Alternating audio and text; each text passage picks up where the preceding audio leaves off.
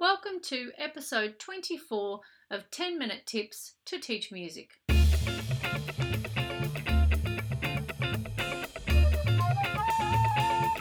Welcome to 10-Minute Tips to Teach Music with Clarissa Custom Music's very own Kerry Lacey. Welcome everybody to episode 24 of 10-Minute Tips to Teach Music. Today I'm going to talk about how to start the core composition. I know the core composition is a tough one. As I said, where do you start? Teachers and students seem to find this a daunting task. I personally don't understand why, because I don't seem to have too much trouble starting a composition with any idea, really. But I've come up with many students that have a lot of trouble. And the big problem is that all they need is one good idea. And that is the problem, because they need one good idea. But where does the idea come from? How do you get it? What do you do with it once you've got it? So this is the first of about 4 podcasts that are going to talk about the core composition and give you some tips and tricks. Now, your teacher is where it all happens. That's paramount, okay? And preparation for the students is probably the best way to help them get started. So when I'm always looking at the process, like I'm looking at the actual programming for Year 12, I always think about how I can constantly prepare my students for the core comp. And I always start the same way. So I start with the stage 1. The first thing I do is I select the last 25-year compositions that we're going to study. That's the first thing we do.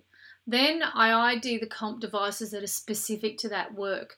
Now, I use a book by Matthew Heinsohn called The Composition Toolbox. If you've not seen it before, I highly recommend you get a copy of it because he has a great series of identifications. He describes the concepts beautifully, and it's nice and easy for the kids.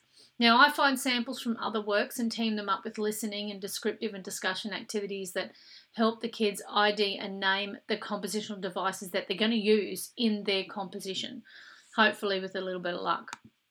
The next thing I do in stage 1 is I ID the comp devices that are used in the major works that they're studying. So here is an extract from one of my resources that I teach my students. We do Ross Edwards' Dawn Mantras, and so I team that up with the Rite of Spring because they use very similar compositional devices. And you can see that we look at motivic cellular development and repetition with change and limited pit sets because they're the things that Ross uses in Dawn Mantras. It's also modal, so we have a bit of a look at mode, and we look at organising new material. All of this will make a bit more sense as we go through. I then ID the core material from the set work. So here's a sample from Edwards's White Ghost Dancing, which I have put on video before up on my YouTube channel. And you can see that these are the recurring motifs that this particular work studies. So we look at the recurring motifs. And for example, he's got the GA motif, which he uses in several ways. He uses secundal harmony. He has an ostinato. He has a chant motif, and he uses a drone. So there's different roles and responsibilities that we discuss when we're looking at the core material from set works. Then we find the methods of manipulation. Now this comes from the White Ghost Dancing resource I put up on YouTube. And you can see that's all the different ways that he actually manipulates the material and organises the sound. All right, so we kind of go into that session with regard to stage 1. What we then do is we prepare a booklet, or I prepare a booklet for the kids that contains all the information, and I put this cheat sheet graphic, which I've developed, on the wall. Now these come from, this one comes from Sinfonietta Project. I'm sure you've probably seen it, and if you haven't, it's Beethoven's Fifth. So it's just the first motif of Beethoven's Fifth, and all the different ways it's been utilised within Beethoven's work. This is the copy of the book that I discovered or developed last year for my students. Now, in stage 2, this is what we do after we've looked at the set works. So in stage 2, we look at some past compositions to see what's possible and offer some benchmarks. So I say to them, this is something that would have done well. This is something that has, some problems. And the kids can usually tell by this stage, after having gone through our core material and our set work, at least 1 or 2 of our set works, we ID the core material in each of the kids' compositions that we're looking at, the samples, and we see the strength of that in comparison to the core material that we've studied in the set works by the masters that we're studying. We ID the comp devices used, and you can usually see with the weaker ones there's less devices, or it's repetition of the same devices that the students are using. We then fill out what we call a comparative study, which basically is a really fancy word for a table where the core material is on one side and the methods of manipulation is on the other. And this gives the students a very clear understanding of where the good compositions rise to the top because of the way that they manipulate the material and the different ways that they manipulate material. And then we ID the structural makeup of those compositions that are successful. We then move on to stage 3, which is where I then individually consult with each of the students regarding their ideas. We always look at the starting point, and from all my experience of teaching core composition and teaching composition and teaching music of the last 25 years, I've discovered that there are a number of ways that a student can start. So they could start with a melodic focus, a motive, or a melodic idea. They could start with a harmonic focus, so a series of chords or a chord progression or a series of blended tones that are a sound, maybe an object, like a sonorous object like Debussy used to talk about. A structural focus, so they might go, I want to write something that's in binary form or ternary form, or I want to write something that's got a set structure to it.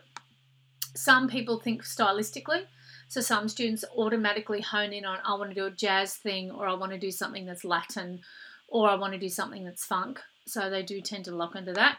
Some kids might come to you with instrumental combinations. So they might be interested in particular sounds. I had one student that was very keen on didgeridoo, harp, and vibraphone. They'd heard it at one of the Meet the Music concert series, and they desperately wanted to write something for that. Now, that concludes this first podcast, talking about the way that I program to include the core composition. Everything that we do everything I do within my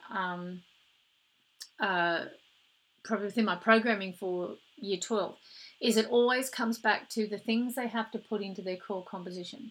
We're constantly talking about the concepts, and we're constantly talking about the methods of manipulation. And you do that enough, and the kids are going to end up with a bank of tools, and that's what they need in order to develop this composition, which takes them, 8 or 9 months to write. So, of course, there are a few more podcasts devoted to this. In the next podcast, I'm going to talk about the stage 3. I'm going to talk about this section, the melodic focus, the harmonic focus, the structural focus, stylistic and instrumental, and give you some tips and tricks on how to start kids off, or how kids could start off. Well, that concludes today's podcast, and don't forget there are another few episodes. If you would like to obtain a copy of the video that goes with this particular podcast, then head on over to Clarissa Custom Music. That's KLERRISA, Custom Music, and there you can go to the podcast page to listen to this podcast. To download it, you can actually go to the general post page, the latest news page. That's where you'll find the video for this particular podcast. And in subsequent podcasts, there's lots of documentation that goes with it. So I know that you're going to find this particular series very useful. So I look forward to catching up with you. Don't forget to find us on Facebook, clarissacustommusic.com.au. So find us on Facebook and like us there, because I put lots of things up during the week for that sort of thing. And don't forget to head on over to the website. If you've got any questions, or you would like any more support, then please by all means email me at kerri@kerrilacey.com.au. That's Kerri with an I, KERRI @kerrilacey.com.au. Until next time, see you later.